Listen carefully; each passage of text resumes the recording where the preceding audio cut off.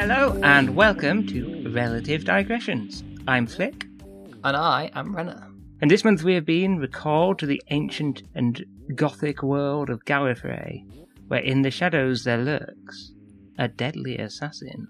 Yes, this week we are looking at The Deadly Assassin, the third serial of season 14, one of Tom Baker. I can't remember how long it is in Tom Baker's tenure. It's the dividing line between the Sarah Jane Smith and Leela period.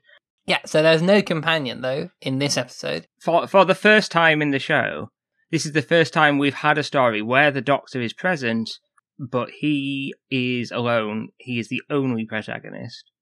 And there haven't been that many of them, right? After this one. David Tennant's specials year would be the period that really still does it. Sure, and obviously the incomparable Heaven Sent. Right, and it's conspicuous that both that sort of year of specials and Heaven Sent have an undertone of the Doctor being alone, building up to Gallifrey-related character arc stuff. Because with the Doctor on his own, there's more space to explore their relationship with Gallifrey. Which is what this episode does. In fact, it does more than that, because this episode actually defined for the first time a lot of things which now feel like essential parts of the Time Lord mythos. I think right down to the silly hats. The most iconic form of the Time Lord collar, yeah. The sort of skullcappy bit, no. The big collar, yeah. It's a strong look, to be honest. They do actually say that the big collars are rarely worn. So this idea that that's what they just wear to, like, go for a cup of tea is not actually true. Right, but I feel like it's been... We will talk about this. There is a lot of stuff introduced here, but not only is there a lot of stuff introduced here, there has been a lot of conceptual drift. Like, we talked about Battlefield and the show having a mythology of its own, and this is an example of it really being mythology because it has drifted like mythology. Fun fact about those Time Lord collars, by the way. Go on. When we first see one in the new show, which is in The Sound of Drums, when the Doctor has a flashback to his childhood on Gallifrey, the establishing shot is a Time Lord standing on the rocks outside the capital, and the silly collar he is wearing there is one of the actual original ones from The Deadly Assassin. Oh, that's very fun. So what happens in this story? Alright, so, at the end of the last story, The Hand of Fear, there is a very abrupt and quite sort of cold and callous and quite shocking ending, where the story's over, happy ending, Sarah excited to go on her next adventure, and the Doctor says, "You've got to leave." She has to gather all of her stuff into a box, and he pushes her out the door, because he's being recalled to Gallifrey, because the president of the Time Lords is stepping down. Which is a normal thing, right? A normal but rare thing. And the Doctor, on his way to attend, has this vision of the future, of something terrible happening. Prefiguring Star Wars, we start with an opening crawl that scrolls up the screen, which Tom Baker narrates, that tells us about the ancient lore of Gallifrey. And specifically, again, in terms of myth. And then we go immediately from that into a fisheye point-of-view camera shot of scenes to come later in the episode. We see what's going to happen later. We see that the assassination of the Time Lord president, but it's not clear what's going on. It's just very distressing and disconnected and alien. And then we find out that this is the vision, and it's interesting that we kind of get an opening to the story from the Doctor's point of view in a way that we've never really seen inside his head before. Right. That is interesting. But he's on his own now. You know, it's not as true as people sometimes assert, but generally speaking, we are kind of aligned with the companion. And now the companion's gone, it's like we've nowhere to go but into the Doctor's view of things. So that's interesting. Yes.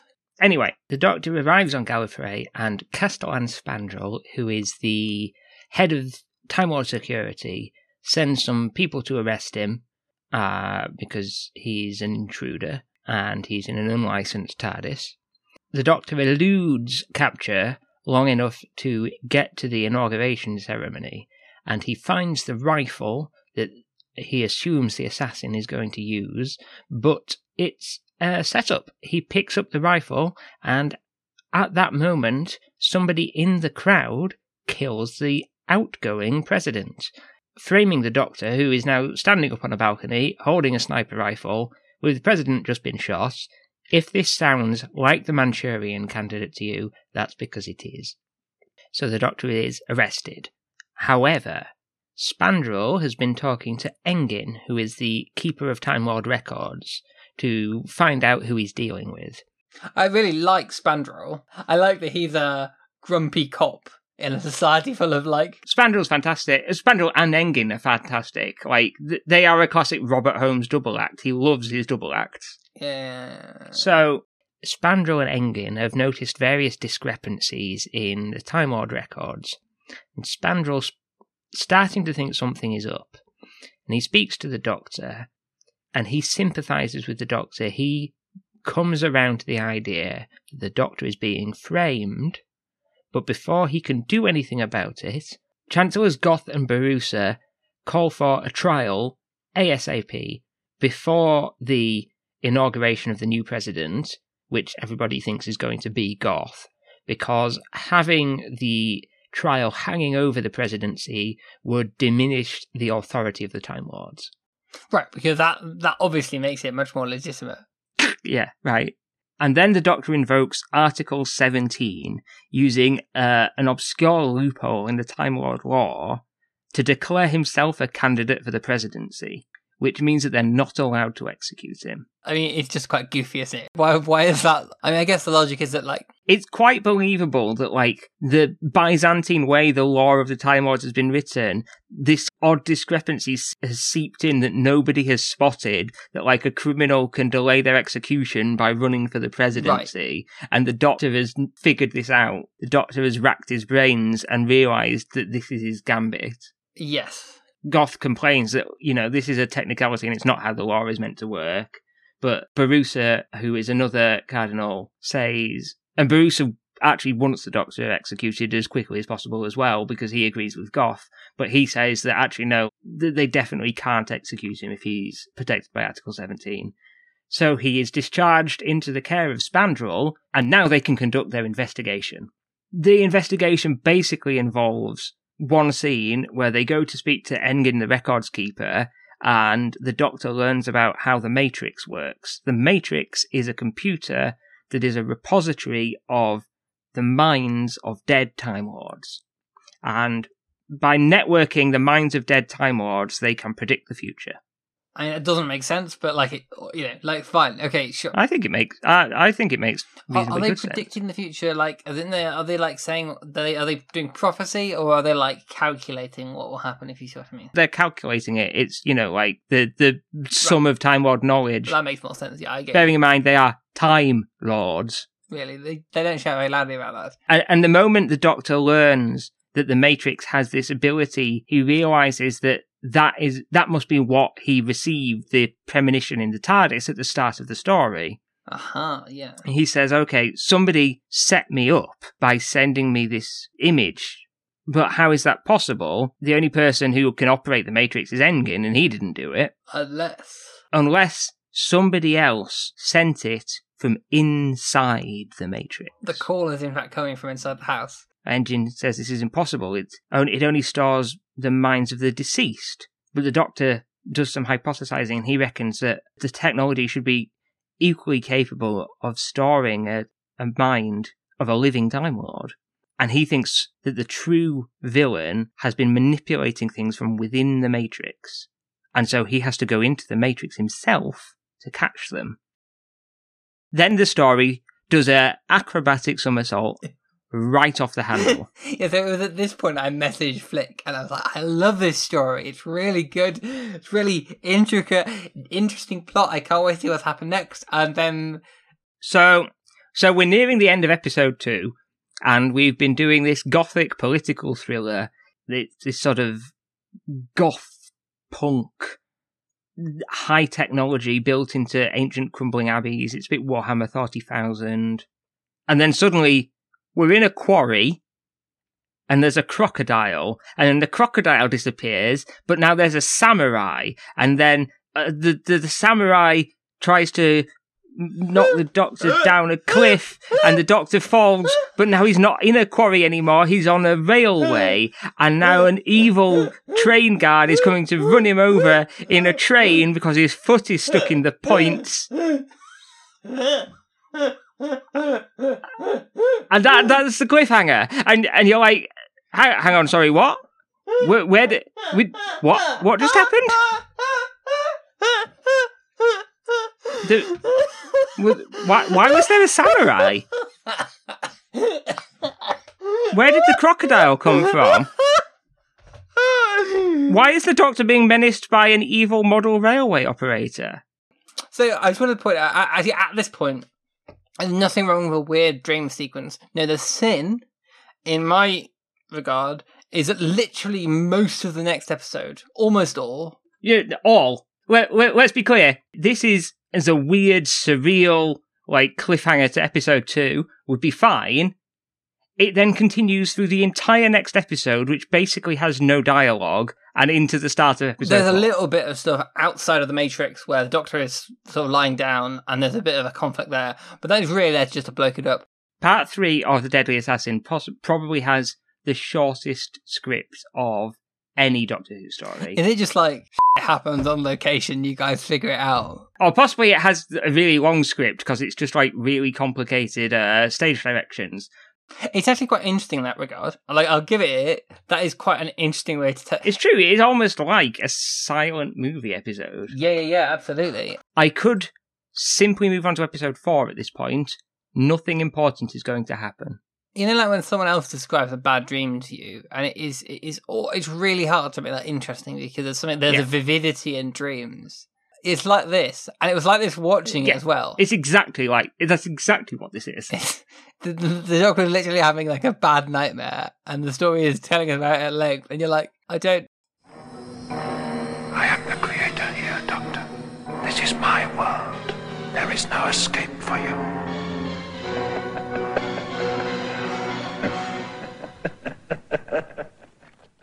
So there is this protracted chase sequence between a masked hunter and the Doctor, in which the Doctor is dying of thirst, so the hunter poisons the water, but the Doctor detects that it's poisoned, and he uses the poison to make a blow dart with a thorn, and then the hunter shoots at him with a rifle, and the Doctor steals a hand grenade from the hunter's pack and tries to blow him up with a hand grenade, and it climaxes with a big fight in a marsh, where the hunter is revealed to be none other than Chancellor Goth. Dun dun dun! Played by Bernard Horsfall, who is superb. You will remember me singing his praises on The Mind Robber. Indeed, because in there he played Gulliver, am I correct? He played Gulliver, yeah. And he was also one of the Time Lords at the Doctor's trial in the War Games, which you can imagine might indeed have been Goth. Goth says that the only thing he wants is to kill the Doctor for his master. I wonder who his master might be. Has it not been established by now that it might be It has actually pretty much been given away by the credits of episode 1, but there you go. So they have this big fight, and the climax for episode 3 is a freeze frame on the Doctor's head being held underwater as Goth tries to drown him in the marsh. If this sounds A, incredibly violent, and B, incredibly pointless, you would be correct. I think it's almost, it feels like, I used to get, they used to sell like collected classic comics stuff, like in the comic store, right? So, you know, it would have like old Beano comics, but also like a bunch of basically old comics reprinted in black and white, because they could do it for cheap. Mm-hmm. Quite a lot in there, you'd have Boy's Own style comics, or like adventure comics. And they had a very similar energy, you know? Yeah. Violent, but not like violent in a way that means people actually get injured. Yeah, that is the comparison that a lot of people draw. That said, we do see injuries, and more to the point, just sort of grit. It's much more brutal than Doctor Who ever normally looks. And crucially, this actually provoked complaints at the time from Mary Whitehouse. Yeah, I mean, Mary Whitehouse complained about every episode of Doctor Who ever. Yeah, but she had a point. But for once, she had a point. In particular, the big issue was the cliffhanger with the held close-up freeze frame of the Doctor drowning underwater. And the fact that it wasn't then resolved for the week, it was left on this shot of the Doctor drowning, and that was where it ended, was considered a big problem, which I actually have to say I kind of agree with. If this had been The Prisoner or something, that would be fine, but it's not, it's Doctor Who. And it's like, apparently, when you go into the Matrix, that's where you end up. You end up in an ITC thriller series. Right, exactly. So, after all that nonsense, the plot begins again. Goth can't kill the Doctor because he has too much Artron energy, which is like Time Lord life force. And in his secret lair, Goth's master, the Master, who is a staring skeleton with bits of flesh clinging in a decaying, tattered, ragged robe, he now loses his patience. He tries to burn out the Doctor's mind through the Matrix, which also burns out Goth's mind. And the Doctor fortunately escapes, and they beard the dragon in its lair. They figure out that the Master must be dwelling in the basements directly beneath the records chambers in order to access the Matrix. And when they get there, what they find is a dead Master, which they don't really question because he looks like a corpse. They also find a very nearly dead Goth, who explains that having learned he wouldn't be president, he allied himself with the Master, came under the Master's mental dominion. Now he's finally free to express his regrets, and then he conks it. Well, the Time Lords die in this story, which is interesting in the story. It's all about how the fact that most of the time they don't, if you see what I mean. Yeah. Like, Runcible, dearly departed Runcible, the Time Lord who gets stabbed earlier, who we'll talk more about in a bit, he doesn't die. Oh, he does die, he doesn't regenerate. So that's kind of odd. He dies by being stabbed, which is hardly like, you'd think, he'd have another one in him. But... So this seems like the end of the story. Indeed. Dead Goth, dead Master, job done, except... why did the Master care? Why did the Master want Goth to be the president? And now we're back to that mythological sense that this is myth, both sort of in and out of universe.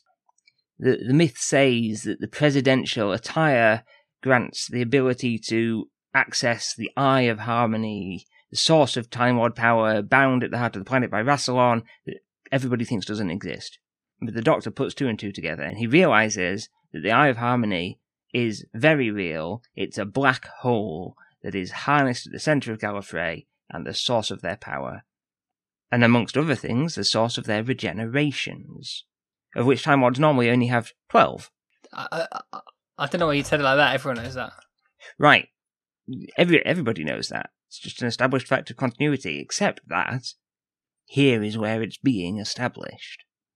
The Master had used all of his up, hence him looking like a big dead zombie monster. And the Doctor now puts two and two together. The Master needed someone to acquire the presidential attire so that he could access the Eye of Harmony and give himself more regenerations. Right. Meanwhile, the Master wakes up in the mortuary, having only faked his death in a Romeo and Juliet style fashion, and now he's in the Panopticon with the sash and the key. I like that Romeo and Juliet is the one you read and you're like, this story in many ways reminds me of prototypical tragic romance. Like, a plot device in Romeo and Juliet is that there is a poison that looks exactly like... I know the plot. Like, the poison that makes you seem exactly like you're dead, but you're not. Why does this exist? I hope no irresponsible monks ever get their hands on this. So the Master uses the sash and the key and is unhooking the control system for the Eye of Harmony, releasing its power, giving him new life, and Gallifrey starts falling apart. It's all very dramatic. The set is a little wonky. Yeah, it's a shame the set's not better. In the modern times, it would be CGI and it would look really good. In the modern times, it would look great. Even at the time, I think what they could have done, honestly, is just like dirty things up, blow a load of smoke around, that kind of thing. Yeah, it needs a bit of... You need to obscure your bad props, if you see what I mean. Yeah, flash the lights and dim the lights and things like that. So the Doctor tells the Master that it will kill him too, and the Master says, no, it won't, I've got the sash. The Doctor says that during the assassination, the sash was damaged and that the Master will be killed too, which buys him enough time to get close enough to wrestle with the Master. The floor of the Panopticon cracks open and the Doctor throws the Master into the crack and he falls into the centre of Gallifrey Then the Doctor replaces the control systems for the Eye of Harmony, and everyone is saved, apart from the fact that half of the capital fell apart, and almost everyone's dead. But, happy ending. The day is saved. But you missed the final mysterious bit, which is, in fact, the Doctor leaves, and then we realise that the Master has survived, and we see a grandfather clock there, which I had noticed, and I was like, I wonder. And it turns out to be the Master's TARDIS. It disappears. So there's this real sense of, this is not the last time, which is pretty cool. And I don't know when the Master next appears for Tom Baker, but it can't be too long, right? The Master will not now appear again until the regeneration of Tom Baker. Oh. Until the Keeper of Traken. Hang on, that can't be right, because that's not the actual regeneration story, though, is it? The Keeper of Traken, Logopolis, and Castrovalva are all actually one story that's like 12 episodes long. I didn't know that. Okay, cool. That's they meet Nyssa, Anthony Ainley gets his body snatched, destroys Nissa's planet. Yeah. Nyssa has a really interesting backstory. They do nothing with it. But yes, the important thing is that the Master has in fact gained enough life energy to go on living and has escaped. What he lacks for, however, is a body. And next time he appears, he'll deal with that. The Master was going to be at the ceremony, but he had no body to go with. I mean, that's not true. He was there with Goth. Yeah, that's why it doesn't work. I like the fact that Robert Holmes was like, now then, we've got this planet of Gothic Time Lords. What shall I call the important Gothic villain of this Gothic race? I'll call him John. Goth. So, right. Almost all of the plot is in the last episode. No, that's not quite true. And the first episode. The second episode is quite a bit. I think fundamentally the third episode has no plot, is the issue. So I think you could easily... I think you said you could make this into a one-parter. Yeah. I don't quite agree. I think it would work well as a two-parter. You might need to add some extra material that's a bit better. Yeah, you could make it into a two-parter by expanding it, but as it stands, all of the stuff in part 2, you could do as much more natural exposition woven through the story, so that what you then essentially do is collapse episode 1 and 4 together into a modern one-parter. Yeah, it's very doable. I feel like you could actually do a fan edit of this. Yeah, I'm sort of surprised nobody already has. Well, the reason that they haven't, I think, is because most people, in fact almost everyone, regards this as a classic. And I guess what I'm touching on here is the fact that I don't think it is. Yeah, I really liked the first half. I really liked the last bit. I got bored of the nonsense in episode 3. I realised that I tuned out. In the middle of episode 3, I realised that I wasn't even thinking about what was on the screen. I was just thinking about something else. And I was like, no, hang on, I need to watch this. I'm supposed to be doing a podcast about it. And my mind had wandered. There's just very little to critically engage with, is sort of the issue. It's just images. Like, there's a crocodile, and it's just there. And then it's gone again, and it's got nothing to do with anything. And then there's a samurai, and it's just there, and it's gone again, and it's got nothing to do with anything. And there's a train track, and it's there, and it's gone again, and it's got nothing to do with anything. And it's... Yeah. The only bit I like is the part where 2 giant eyes open in the face of the quarry, and the quarry sinisterly whispers. Yeah, it almost needs more surrealism like that, I think, to really work. Yeah, it either needed to go fully off-the-wall bizarre with funfairs and ancient Victorian undertakers and people being eaten by beaches and... Oh, wait, hang on. Are you referencing a thing, or...? Yeah, we'll be going back into the Matrix in the Trial of a Time Lord. Exciting stuff. I found myself wanting... I feel like it's a scene I've seen in multiple things, but that thing when someone is in some sort of dreamscape and they think they've got away from someone, but then it zooms out and they're actually in the palm of their hand. Yeah. Like, you want that, but actually you don't get... And you want to get the sense of a mental battle, and it just doesn't work. Oddly, if they had a companion, it would work a bit better. You could do something a little bit like the Silence of the Library, Forest of the Dead episode. Yeah, because if you have a companion...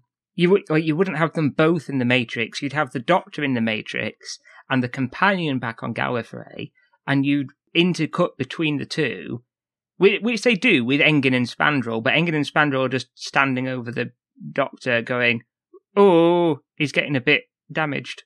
I don't want to dwell on episode 3 too much. No, indeed. It's massively experimental. It's so unlike anything else. It's completely tonally different. It is remarkable. But also, from a textual point of view, it's got the least going on. Yes. So one thing that is sort of interesting is that, we've mentioned that it resembles kind of a boy's own adventure. And I think that is interesting when you consider it's the dreams of all these Time Lords, who broadly are depicted as sort of like public school, posh. Like, if you're going to get a bunch of public school lads having a big collective dream, like, maybe it would look like a boys' own adventure, you know? Yeah, that's an interesting thought. But I would go kind of the other way. It's almost too lively and worldly and active for these incredibly reserved people. And our kin space on the forums, who always contributes interesting things to the discussion, makes a really interesting point here, which is that we're seeing the Matrix under the control of Goth. Goth is the one controlling what it looks like. And possibly what that suggests is that Goth is a more well-travelled and worldly figure than a lot of Time Lords. Oh, that's interesting. Yes, of course. So they said, the fact that he seems well able to acquit himself in this environment gives his character greater depth. He's not so much one of the stuffed shirts who seem to prevail upon Gallifrey, but is evidently something of a man of the universe. What all this adds up to is that Goth may very well have made a decent enough president had he not run into and been subjected to the Master's influence. Yeah, I think it's really interesting, right? He is... I think I sort of had that thought while watching the episode, but didn't quite complete it. But yeah, Goth is himself a bit different. He's not like the other Time Lords. Yeah, the one thing that Episode 3 does do well, but quite subtly, is shows that Goth is a bit like the Doctor. He can improvise and adventure and get out and about in a way that the rest of the Time Lords clearly do not do. Right, indeed. Something else that Arcane Space said that I really liked was about the visual used for entering the Matrix, which is actually quite funny because it's not what they originally planned, but their original plans fell through and they had to improvise something. And what they do is that they use the time tunnel, as it's called, the Tom Baker opening background image. Uh-huh. And Arcane Space says, so how do we enter the Matrix? Via the program's very own opening titles, of course. But wait, those opening titles are reversed, suggesting what? That Doctor Who is leaving Doctor Who? Oh, and that is interesting if you consider how much of a genre shift it is. Yeah, exactly. I thought that was a really, really interesting idea. Ooh, that is... Ooh, there's lots to chew on there, isn't there? Yeah, it's like the rules of the show being suspended, and it's literally introduced by us backing out of the show. That's rather good. Is this what happens to the near deceased? They're normally unconscious. I think there might be some pain. Well, I'm ready when you are. Are you quite sure? Oh, get on with it.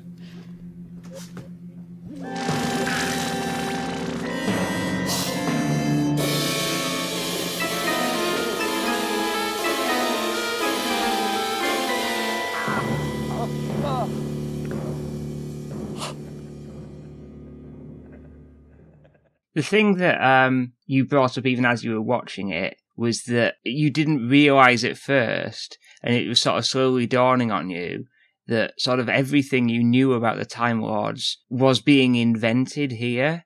You know, when they mentioned the Eye of Harmony or whatever, and you're like, everybody knows about that. Why are they making a big plot point of it? That's established. But this is where it's established. Yeah, exactly. And actually, the reason I reached out to you while I was watching is because I wanted to understand that. I wanted to sort of think, well, should any of this be resonant to me because of an episode I haven't seen? And the answer is just no. You're not meant to watch this with any context. Which is really interesting, right? Because, like, who was watching Doctor Who at this time? Was it fairly big? Everyone, right? And it's not like they stopped watching after this episode, right? So there's sometimes this idea that, like, the casual viewer doesn't like it when you just drop random bits of invented canon without sort of priming them beforehand. But that's clearly not really true in the way people imagine it to be true. Yeah, this episode in part was that Hinchcliffe and Holmes were sort of like, oh, we're on Series 3 and we have this huge audience. We can take a big risk now. Right, and I think it's interesting to reflect. The biggest lore update I've lived through in my Doctor Who lifetime, as it were, has been The Timeless Children. I don't think there's been anything comparable. Or The Time War, I thought you were going to say. So, remember, I didn't live through that. The Time War has always been part of Doctor Who canon for me. Oh, right, yes. Sorry, yes, of course. For me, that's just, sure, yeah, obviously there's a Time War. So I suppose it's a bit like if somebody who's watching the show now, been watching it for maybe 5 years, 6 years, So they're coming in sort of the end of the Matt Smith era. If they went back and watched Dalek, it wouldn't hit the same way because they're like, all right, we know that all the Doctor's people were we know about the Time War. That's, that's that's just established stuff. Whereas watching Dalek for the first time, when the Doctor mentions for the first time that the Time Lords are all gone. Right, and I think that probably even hit differently for you than it did for me, because of course when I was that, I just didn't really know where it had been left. I didn't know what the state of canon was. I had no context for these things. But yeah, I think even less now, right? These things are just established parts of, and we know where these arcs go. And you watch Dalek originally, it doesn't tell you very much. It tells you that the Time Lords and the Daleks have gone, and he's the last Time Lord, and that's the last Dalek.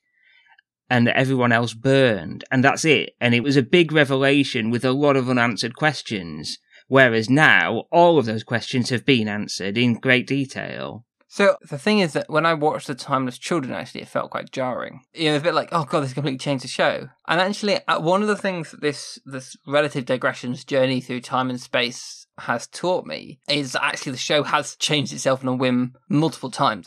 And I think that's good and healthy. When we did the Terror of the Autons podcast, and I talked about how important Robert Holmes was as a writer, Robert Holmes wrote this story. Robert Holmes also wrote The Brain of Morbius. Ha! Which, of course, is the ultimate unanswered question that was finally answered in The Timeless Children. Yeah, I mean, not just the Morbius doctors, but also the mythos as Morbius himself as a ex-Time Lord president turned war criminal, and the introduction of the Sisterhood of Khan. Robert Holmes couldn't help himself. Every time he wrote a story, he was just like, and I'm going to add another chapter to the mythology. Yeah. As well as Terror of the Autons, he also wrote Spearhead from Space. So he was also the one that ushered in the Doctor exiled to Earth era. Wow. Obviously, that wasn't his idea, for sure, but he kicked it off. Yeah. And he introduced Sarah Jane Smith and the Sontarans. And he started the Key to Time era. Is this the era of the show, the Robert Holmes era, when most stuff is being newly added to canon as opposed to being riffed on? JNT didn't invent much, right? Yeah, this is part of the reason people love the Hinchcliffe and Holmes era is that it's an era of unprecedented invention and novel ideas. Very little returning stuff, very little sequels. It's all just like every episode, new stuff, new stuff. JNT, in contrast, was very nostalgic. Right. So jumping forward to the new show, I think there have been periods of time, even in the relatively short amount of time it's been running, right, when it has felt more inventive and at times it's felt more reflective. The relatively small amount of time being 16 years, That's longer than most whole TV shows run for. Okay, sure, fine, whatever. I was thinking of 10 series, right? Which I guess it was also quite long. Fine, whatever. It's up to series 13, Renner. Is it? Jesus Christ. Yeah.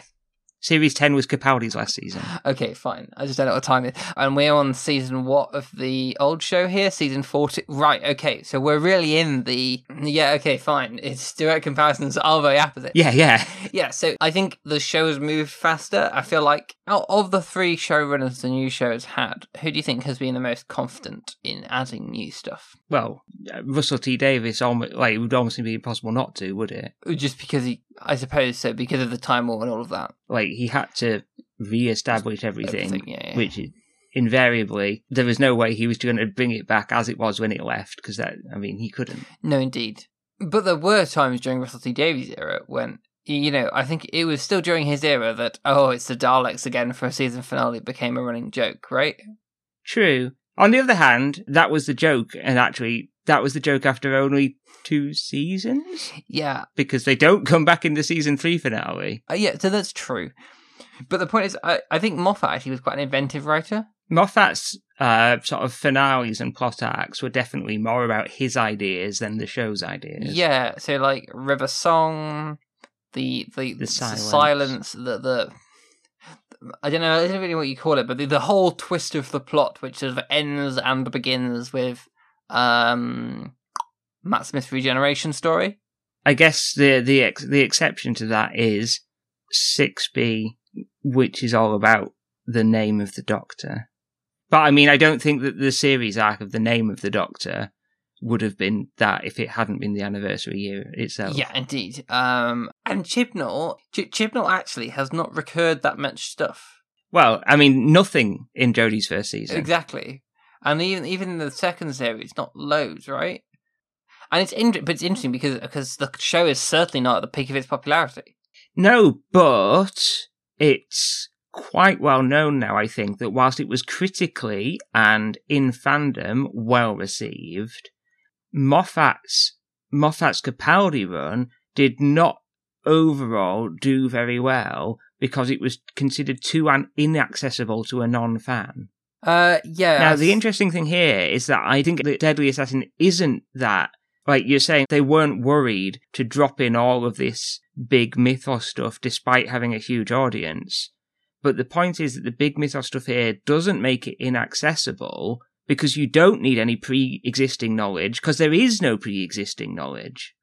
It's why I like the plot that starts with Unity to Jejune and carries forward, because it's not saying, oh, do you remember all that stuff about the Doctor's backstory? It's actually saying, here's some stuff you didn't know and nobody knew about the Doctor's backstory. So the thing is, even comparing something like the Time War to the Deadly Assassin, there really isn't a way that, say, Russell T Davies or Moffat or Chibnall could exceed what Holmes did because inextricably they're dependent on it.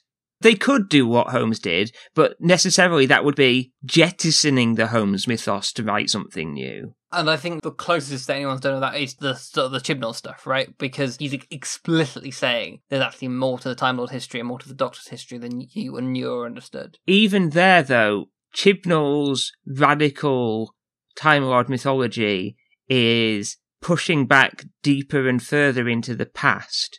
And Russell T Davies was sort of extrapolating into the future. You know, this is where they were heading towards. They were heading towards the Time War. This is where they were going to end up at. And Chibnall's going back into their past, into like, this is what preceded it.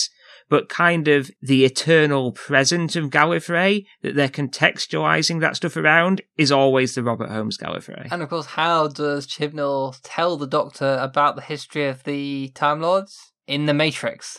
Yes. Although, we're told that the Matrix is a repository of knowledge here, but that isn't how it's actually used. What instead it's used for is bloody Crocodile Dundee. It's a non-standard UI. Yeah. If you punch the crocodile enough, it just spits out tax records. It's like Microsoft Bob. Yeah. That's a deep cut.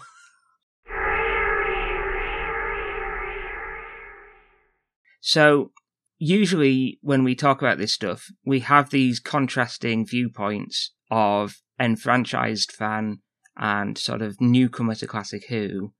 But in this case, we don't really have the opposite viewpoint because we are in the same boat that the only way to come to the Deadly Assassin without all of this stuff being just what Doctor Who is almost to see it fresh, either on broadcast or, I suppose theoretically, somebody could watch all of Doctor Who in order unspoiled, but I don't think that happens very often. I don't think that person exists. Or if they exist, they're very rare. So we are slightly speculating here, but I do have a good quote from somebody who did watch it growing up, with the tremendous name Sutex Bumhand.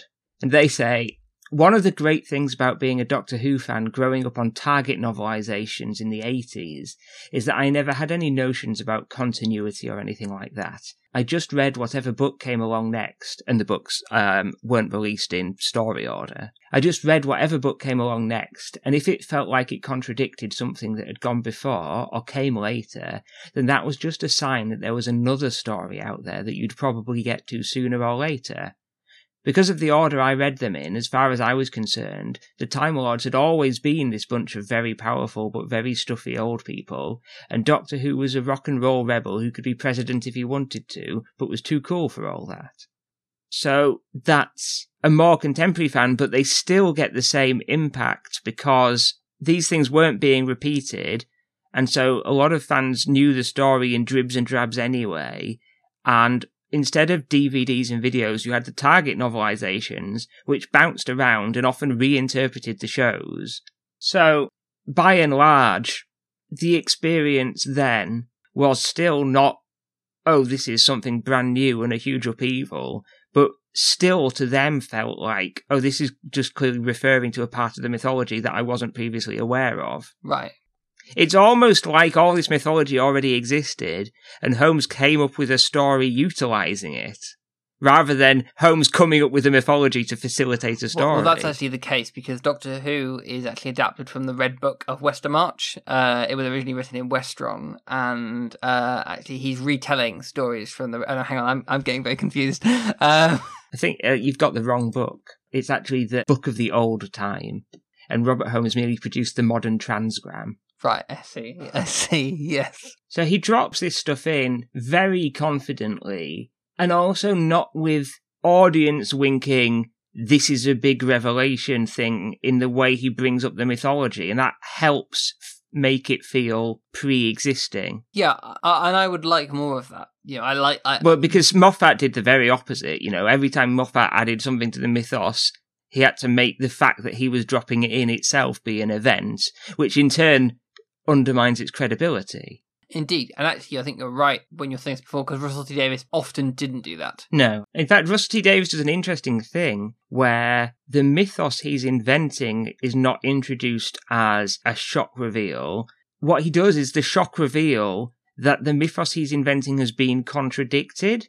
So it's not that all the Daleks are gone that is a massive reveal. It's that all the Daleks aren't gone is a massive reveal. Right. But he's the one that got rid of them in the very same season anyway. Yeah, it's a perfect example, right? Where he sort of goes, oh, a Dalek? But the Daleks are all gone. And you're like, oh, but I thought the Daleks were all gone. It's quite a clever way of doing it. It is. It's really nice, because you never have a period where the Daleks are actually gone. Right, yeah, exactly. Then he gets to have his cake and eat it by just doing what he did in Dalek again, but this time with a whole load of them. Right, and I think in some ways why it became a joke is that because basically the Doctor kept like wiping out the last Dalek, and then it was like, oh no. They get wiped out every time, and then they come back, and then they get wiped out, and then they come back. I think now we've got the same issue with Gallifrey getting found and then lost down the back of the sofa every week. Yeah, I have to say that was a wearisome thing for me about the Timeless Children. The fact that Gallifrey had been destroyed again. I still am suspicious that actually that was done because he wants to make an earlier part of Gallifrey the plot. I think if we end up looking at an era of Gallifrey, which is sort of after the Doctor left the employ of the, what are they called? The Division. The Division, who are clearly the Celestial Intelligence Agency they've already had. Right, except Chibnall was like, I'm not doing it. I'm not calling them the CIA. Because... Which, okay, of all the things in The Deadly Assassin, that may be the worst of Robert Holmes' many introductions. It's just silly. It is a funny joke, except that... You've then got to deal with the joke.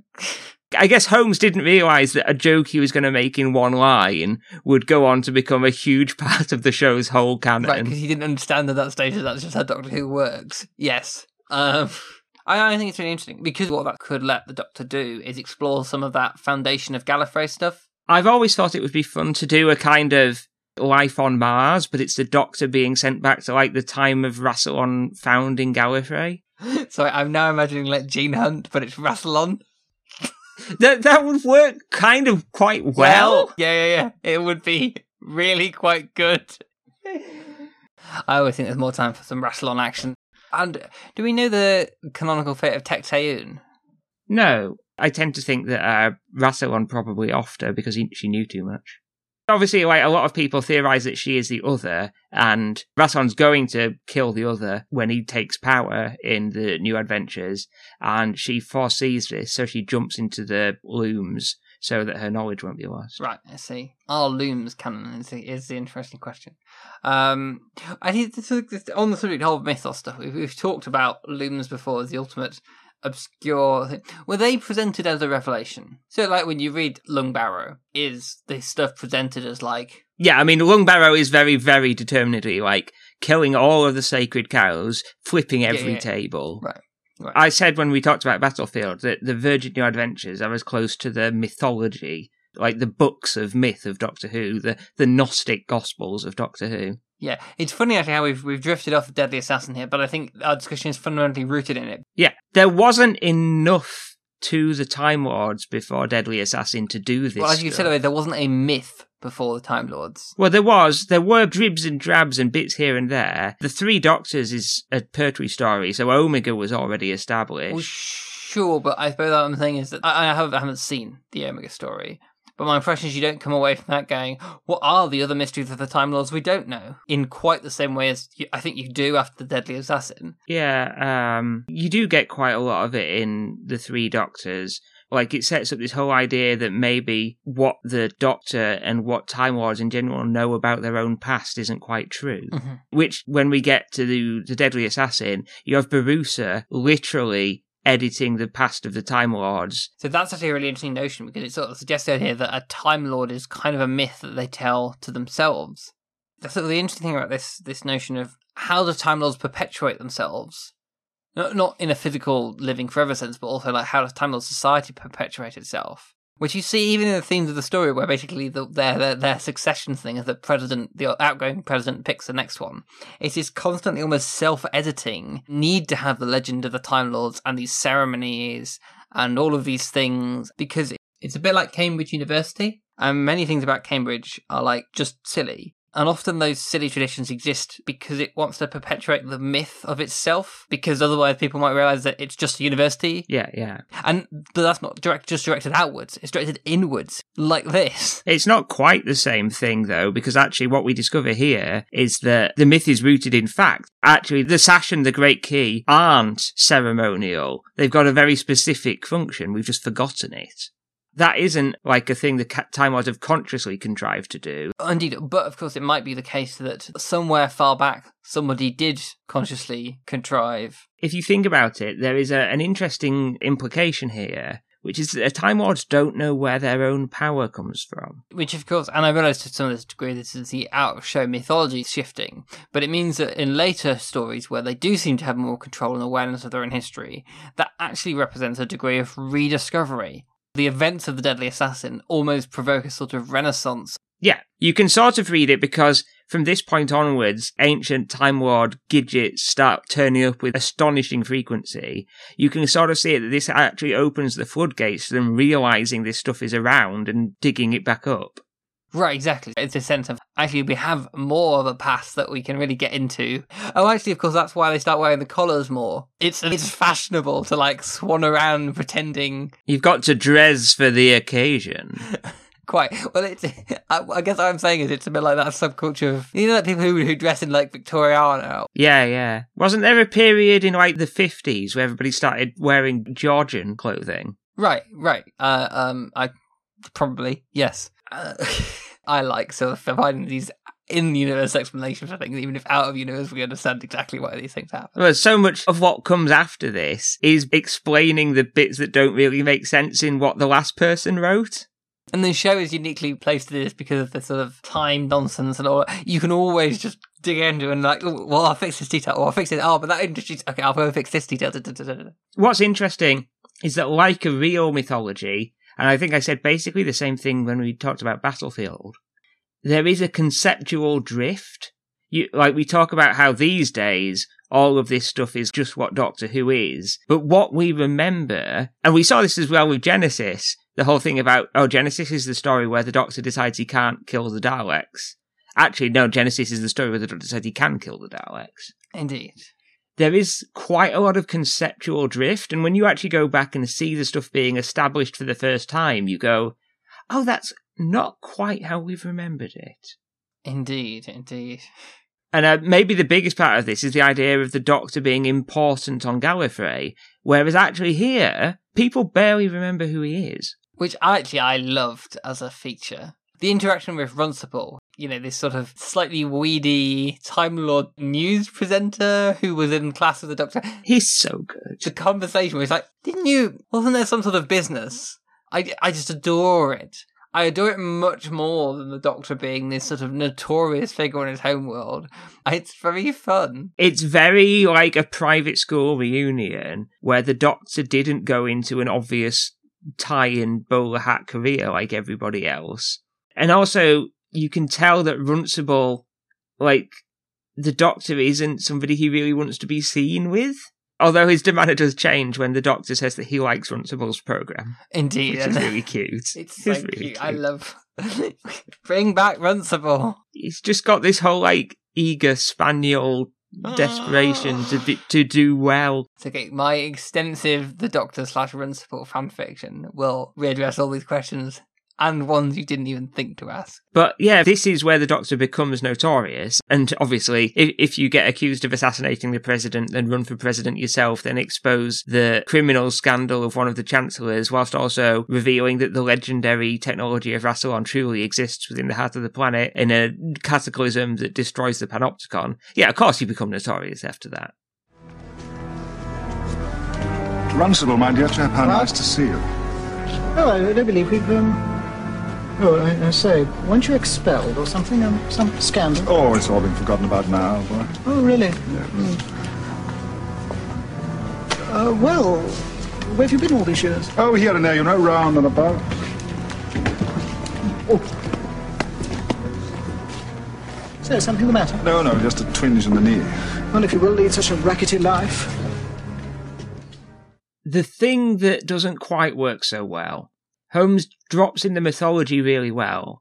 He doesn't quite handle the techno stuff as well, because the other thing that's introduced here that becomes a big part of canon is the Matrix.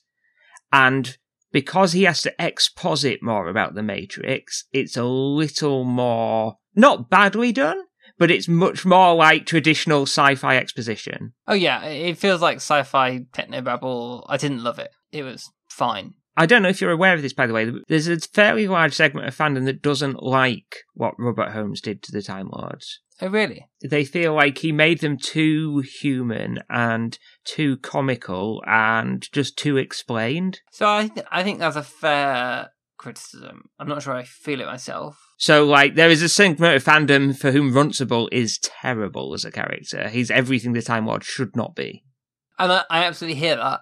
I think I can't feel that because, as we said, I can't ever exist in a world where the Deadly Assassin isn't, like, foundational myth. Right. I almost can't conceive of a different Time Lords now. I mean, I think that actually, in the Russell T Davies era, when they're just this thing the Doctor speaks of, what you picture isn't the Holmesian Time Lords. What you picture there is much closer to what they were before. No, that is true, although I think I still had the silly collars in my mind. I don't find the collars that silly, personally. Well, okay, I mean, I love the collars, but I can't imagine the people who don't like Robert Holmes' stuff love the collars, right? Okay, yeah, no, the collars are kind of a byword for it, yeah.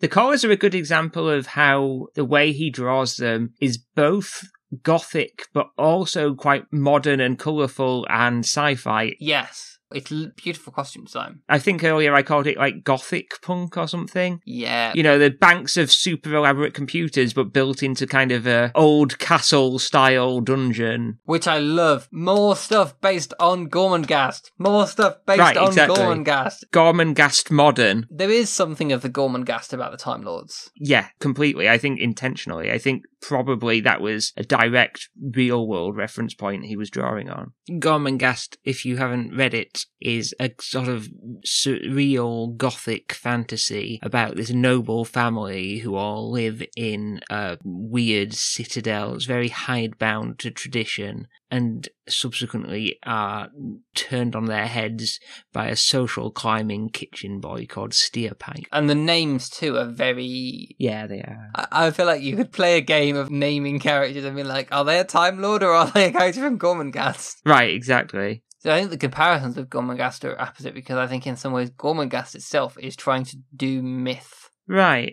I'm not familiar with it enough to deeply comment, but that isn't quite the impression I got. It's more like familial legacy, these stories that run in a family, which is a different... No, that's true. Gormenghast has big feelings of dynasty, which are not present in Time Lord stories. Although you definitely could reinterpret the Time Lords that way. Yeah, I think there are things which are pseudo-dynastic about them, but they're not explicitly dynastic. But I would argue that Steerpike is in many ways a bit like the Master, in that he has come up through the traditions of the castle, but he seeks to wield ultimate power over it and completely subvert its traditions. So that's the cleaving point between the dynastic and the mythological mode. Tradition. That's the common thread. Yeah, and these people are almost lost in tradition. Professor Watt on the forum said that they're a fan of the story because of how it sets their imagination into motion about the Doctor's past.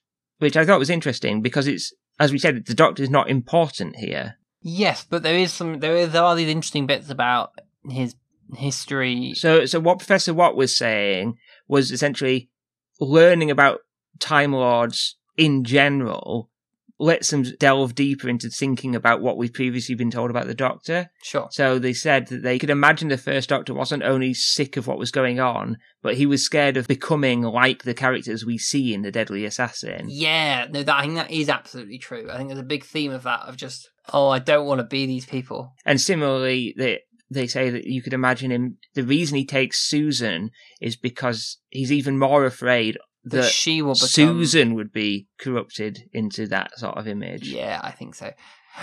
That's a good point, actually. I think we don't see any female Time Lords here. Yeah. This is actually perhaps slightly a product of the fact that it's companionless. Yes, but although I'm not really sure if it's any better if the only... No, it's not. I think that it's part and parcel. That part of the companion's role is to have a woman on the cast. Yeah. I think part of what makes Gallifrey feel stuffy here is the fact that it's a man's world or whatever. Yeah. But I'm not actually sure that that's an intentional thing on their part.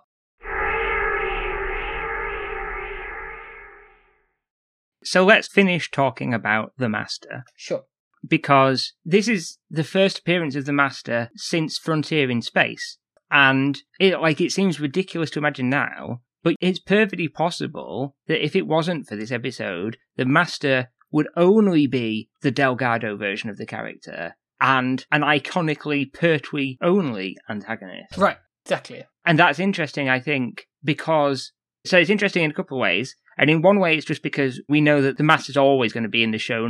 He's never going to disappear forever. And it's interesting to think about the fact that if it wasn't for the Deadly Assassin, that wouldn't necessarily be true. Right.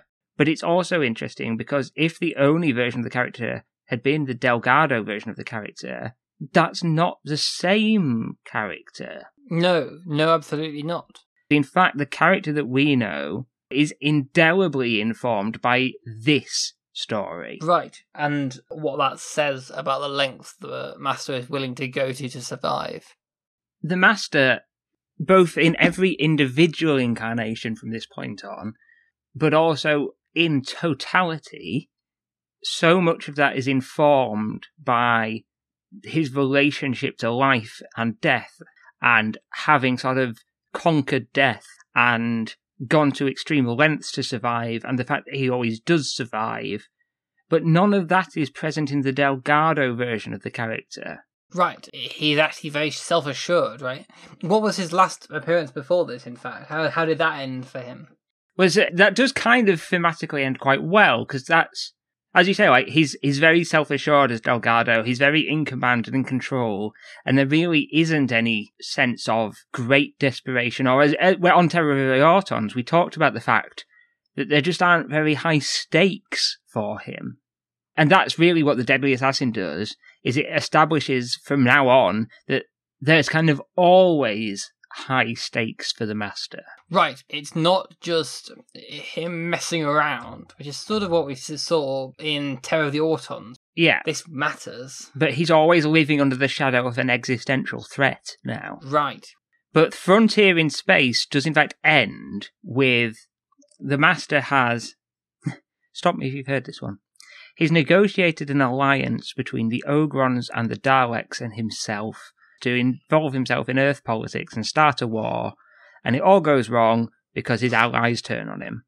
I don't know really what he was expecting. But the climax of it involves this machine that can show you your worst fears, and it being turned back on the Master and the Ogrons, and the Master being carried away by the Ogrons in terror. And it's an interesting place to leave the Delgado Master. We kind of leave the Delgado Master on this moment where his visage is starting to crack for the first time. Right. And that is interesting, I think. But what I also find interesting about the way he appears here is the absolute extreme to which none of Delgado's Master is present. Yes, he is almost completely aggressively different character. You could look at this and be like, this is a writer using the name The Master, but who has no idea what the Master is. Except that this is written by Robert Holmes. He created the Master. Wait, hang on. I had actually missed that. Like, I knew it, but I had lost the fact that he was the guy who wrote the Master in the first place. Yeah. Oh, wow. Robert Holmes knows exactly what the Master is like up to this point. And the fact that this Master bears no resemblance is wholly intentional. Which is... Like, Holmes is specifically Yeah. redefining things here. He's almost like retconning all of the canonical elements he's playing with in a deliberately radical way. Right. The only thing that we're missing on the Master is the Geoffrey Beevers incarnation. But he is essentially playing this same figure, the Peter Pratt figure. Right, yeah. The only nuance that I think you get there that builds on this is that because he's still trapped in the ruined body, but he's no longer actively dying, he does start to have little Delgado aspects creep back in the sense that he can be a bit more gloating and chuckle to himself. And then once he slips into Tremas's body and he becomes the Ainley Master, then lots of Delgado bubble back up. And the Ainley Master is probably the closest he gets in the classic series. Possibly the closest ever to the Delgado Master. Yeah, I mean, there aren't that many different incarnations of the Master. No, that's true, but... I think Missy is perhaps even closer across the whole of the Master's life. It would say, like, which one goes back to the roots the most, I think it's Missy. Probably Missy. That's quite interesting. Even though Missy is much zanier than Delgado. Yes, that is Michelle Gomez being Michelle Gomez to a large degree. Ainley is interesting because Ainley is having fun again, and it's a game again, a bit like it was for Delgado. But again, the stakes can't be escaped now. So whilst Ainley is essentially a Master who is just doing things for the fun of it, things go wrong in ways that are much worse for him, and he still has problems that are real problems to face. Yeah. He's also the most comical Master in the sense that things blow up in his face a lot, which is in contrast to Delgado. That's kind of the impression of him I've got. I don't have much exposure to him, of course, but even in the Five Doctors. So, now that we've seen all of the Masters, you can compare them in the same way you compare Doctors. Yes. And the relationship between Ainley and Delgado is very sophisticated and very in control. And because Roger Delgado is a superb performer, he never slips into pomposity or self-parody. But that kind of figure, it would be very easy for him to be a joke. Right, but he's not. And the Ainley Master is kind of the Delgado Master if he couldn't sell his sophistication. Right, yes. And that's interesting because it's the same person who's trying to be what he once was, but he can't quite muster it up. Yeah. Another interesting one to look back on now, going way, way back in our watching, is Eric Roberts. Right, yes, I had to think for a second.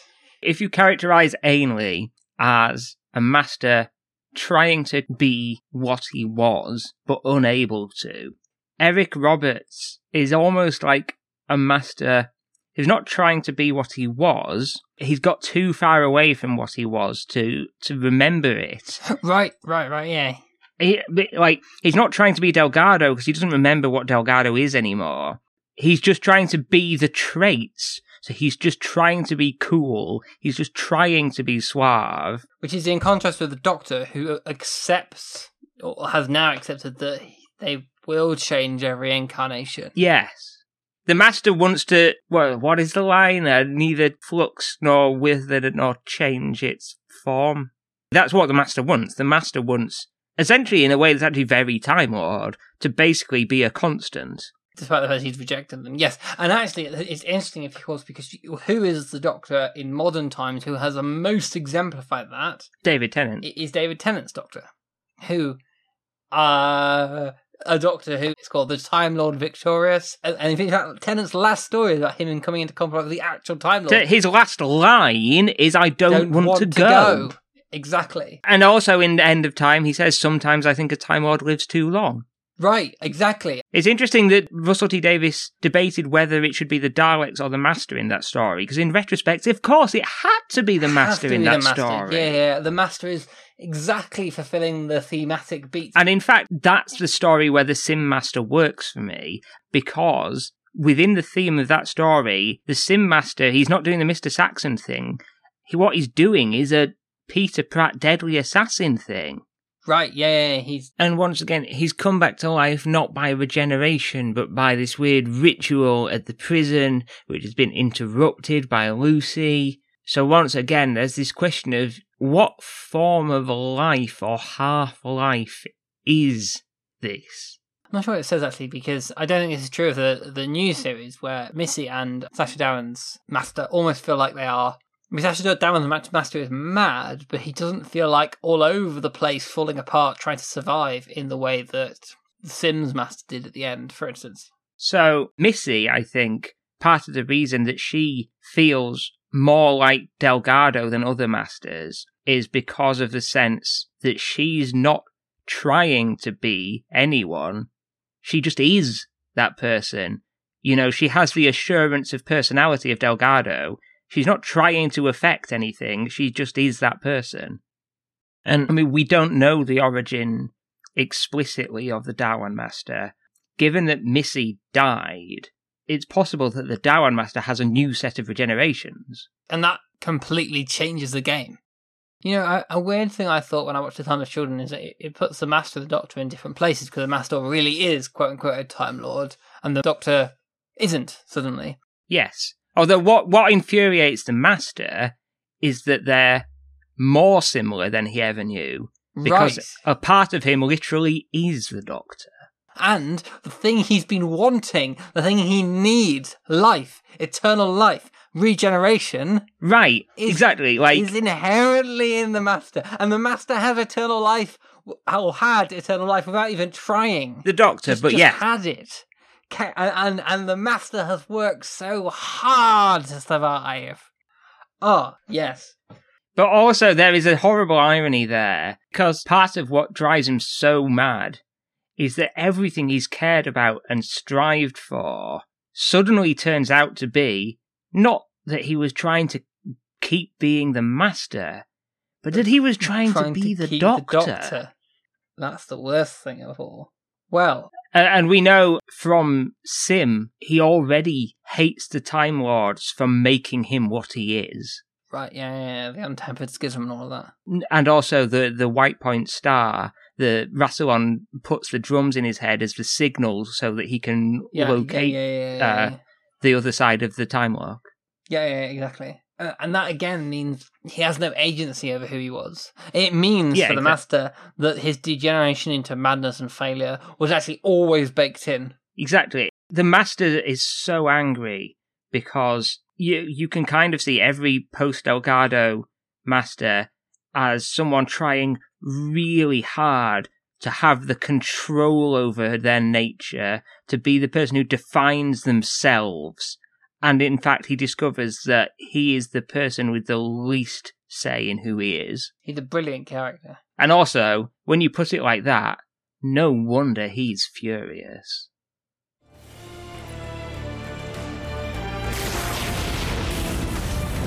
You did this to me! All of my life! You made me!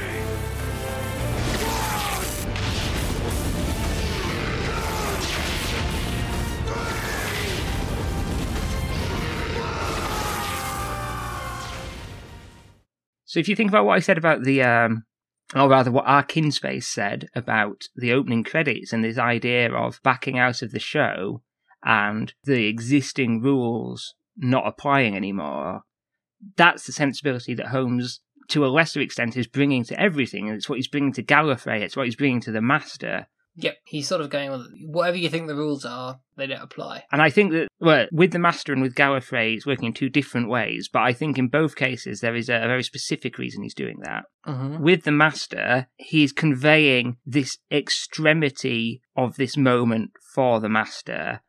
Like, the story works in and of itself, but it does hit much harder when you have the contrast with Delgado. The Master is back, but he is so changed that inherently tells you something about Like, this whole show, everything just feels portentous and important. And I think that is something the episode does really well. The way it draws on like a mythic sensibility, that's really interesting. And with Gallifrey, he is cobbling together appearances that have popped up here and there and things we've been told and little glimpses.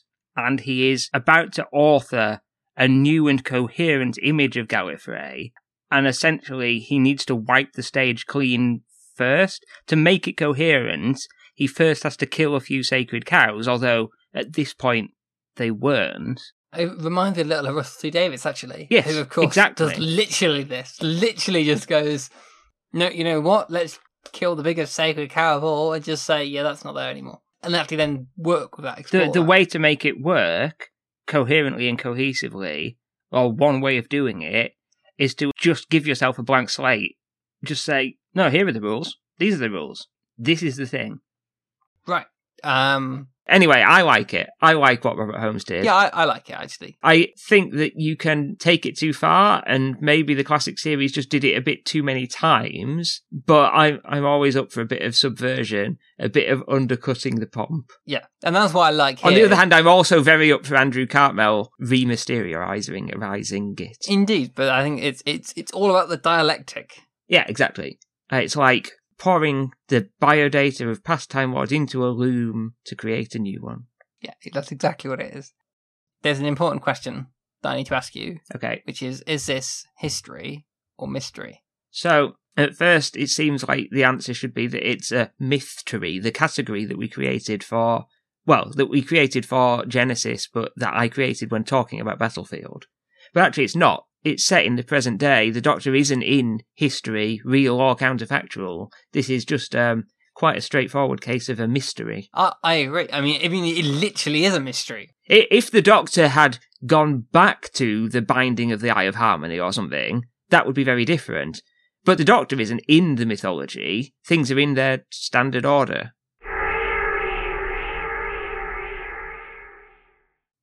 So I don't quite get the sense how much you like this. Because I'm lukewarm on bits on it, and I don't know if maybe I've tempered your enthusiasm. No, I think episode 3 tempered my enthusiasm. Like, very squarely. I thought, this is a banger. At the end of episode 2, and after episode 3, I was like, this is not a banger. Right. If you watch episodes 1, 2, and 4 of Deadly Assassin, and then just intersperse episode 3 by just having an acid trip, then this is a banger. But I still think that, especially in episode 2, there's just a lot of Engin explaining how the Matrix works. I'm very tolerant of that. I like it. Obviously, I wouldn't be a Doctor Who fan if I wasn't tolerant of that stuff. Indeed. But I like the mystery aspect. I actually like the reveal that it's Chancellor Goth, even though that happens in... Oh yeah, that's great. And I like the reaching for something new and exciting, even when it doesn't quite work. Yeah. Episode 3 is bold and just... Yeah, it just doesn't work. It's 25 minutes of complete nonsense. It's so bad. The thing I always think about is the trains, because it's a miniature railway. It's something about the fact that it's a miniature railway. Why? If the Doctor leaned away from the track, he'd sustain an injury that you could get fixed at a hospital. The stakes feel really, weird. And then in contrast, when it wants to up the stakes properly, it's like, and now the Doctor's just going to be drowned. So I think it's a mixed bag. But I do like the Robert Holmes Gallifrey stuff. That's the stuff that excites me, and I'm not down on that. You know, I think I said before that in some ways this story might be better with a companion. And I think if you wanted to really straighten it out, that is sort of true. I think it would be as well. I can see where the companion fits into this, and I do think it works better. Yeah, so I agree. But I feel like I hold two contradictory positions here. I agree with you, but actually I like the atmosphere that's created by the fact that the Doctor's on his own, because he's not having to explain things to someone else. He's always the one on the back foot. I'm really glad they did the experiment, and I don't think you could have found a better time to do it than with Tom in this gothic phase. Yeah, absolutely. Because it does have a tingle of mystery and an oddly heightened threat and importance. Right, because it's not just another visit, it's something special. And in fact, when you think about the specials, they're frequently between companions. Yeah, actually, the Deadly Assassin is closer in its structure in some ways to a special. Right. I mean, if you were doing it nowadays, Sarah Jane would leave in a series finale, then you'd have the Deadly Assassin, then Leela would appear in the opening of the next season. You'd put it out on Halloween, perhaps. Oh, yeah. I'd love a proper Halloween Doctor Who episode. Well, I think that broadly wraps things up. I wonder if this is actually the episode we've reviewed that I'm maybe the least enthusiastic about. Is that your new controversial position? The Deadly Assassin is worse than... No, I'm not saying it's the weakest one. I'm saying it's the one I'm least enthusiastic about. Right, I think Time Lash is worse, but I get quite enthusiastic about talking about Time Lash. Right. I get what you mean. Yeah. Anyway, next time, we're returning quite quickly to the Davison era, but so far we have discussed what might be widely, perhaps unfairly, regarded as throwaway or forgettable stories. And we're carrying on that pattern because we're doing Earthshock and nothing important happens in Earthshock. No, I don't think anything happens in Earthshock. Yeah. Don't know why we're doing it, really. Well, we've got to fill the time. Yeah. You said you like Adric, didn't you? Yeah, I do like Adric. Yeah. Well, that brings the Master to an end for the time being. At some point we will do the Keeper of Traken, but that may not be for a while yet. But counting Geoffrey Beevers and Peter Pratt as the same incarnation, you have now seen every Master. Do you have a favourite? I think it's Delgado. I thought it might be. So I like them all, but if I was going to rank them, I would say Delgado top, then Missy, then Sacha Dhawan.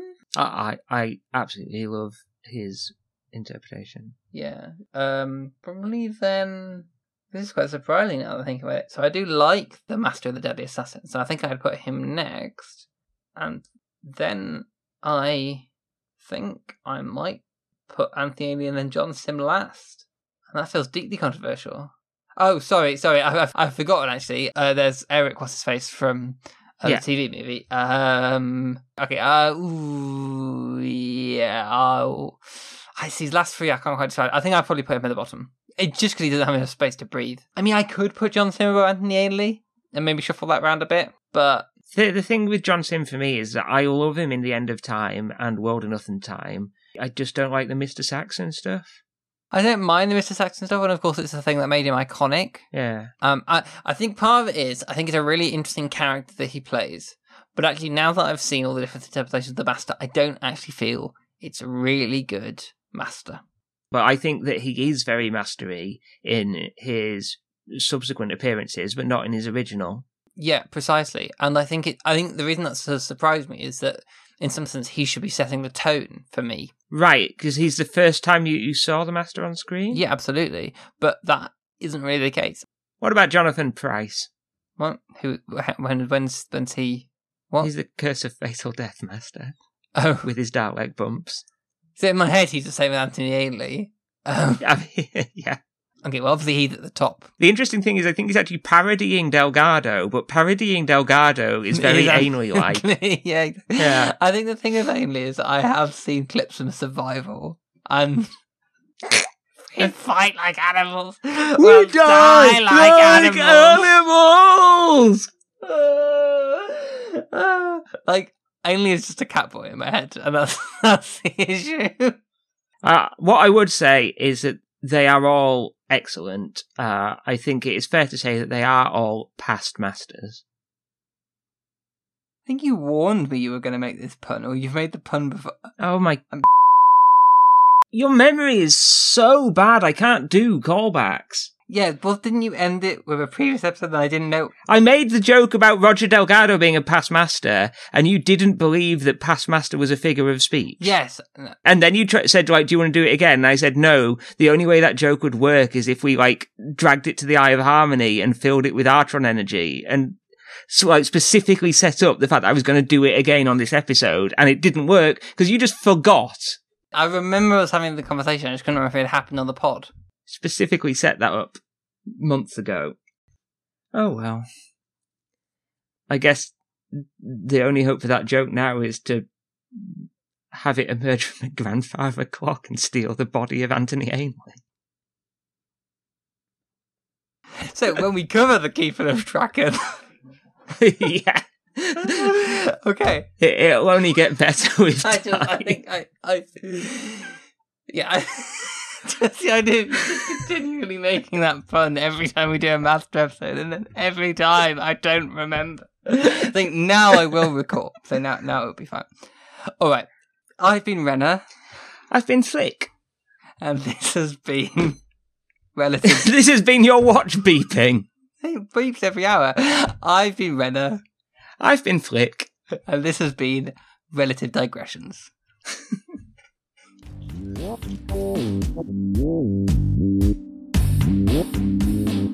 Thanks for listening to Relative Digressions. You can find us on Twitter at Who Digressions. The music is Sonic 1.0 by Sonic, S-O-N-N-I-K, and this is a production by Renner Robson and Felicia Parker. We'll be back in the future.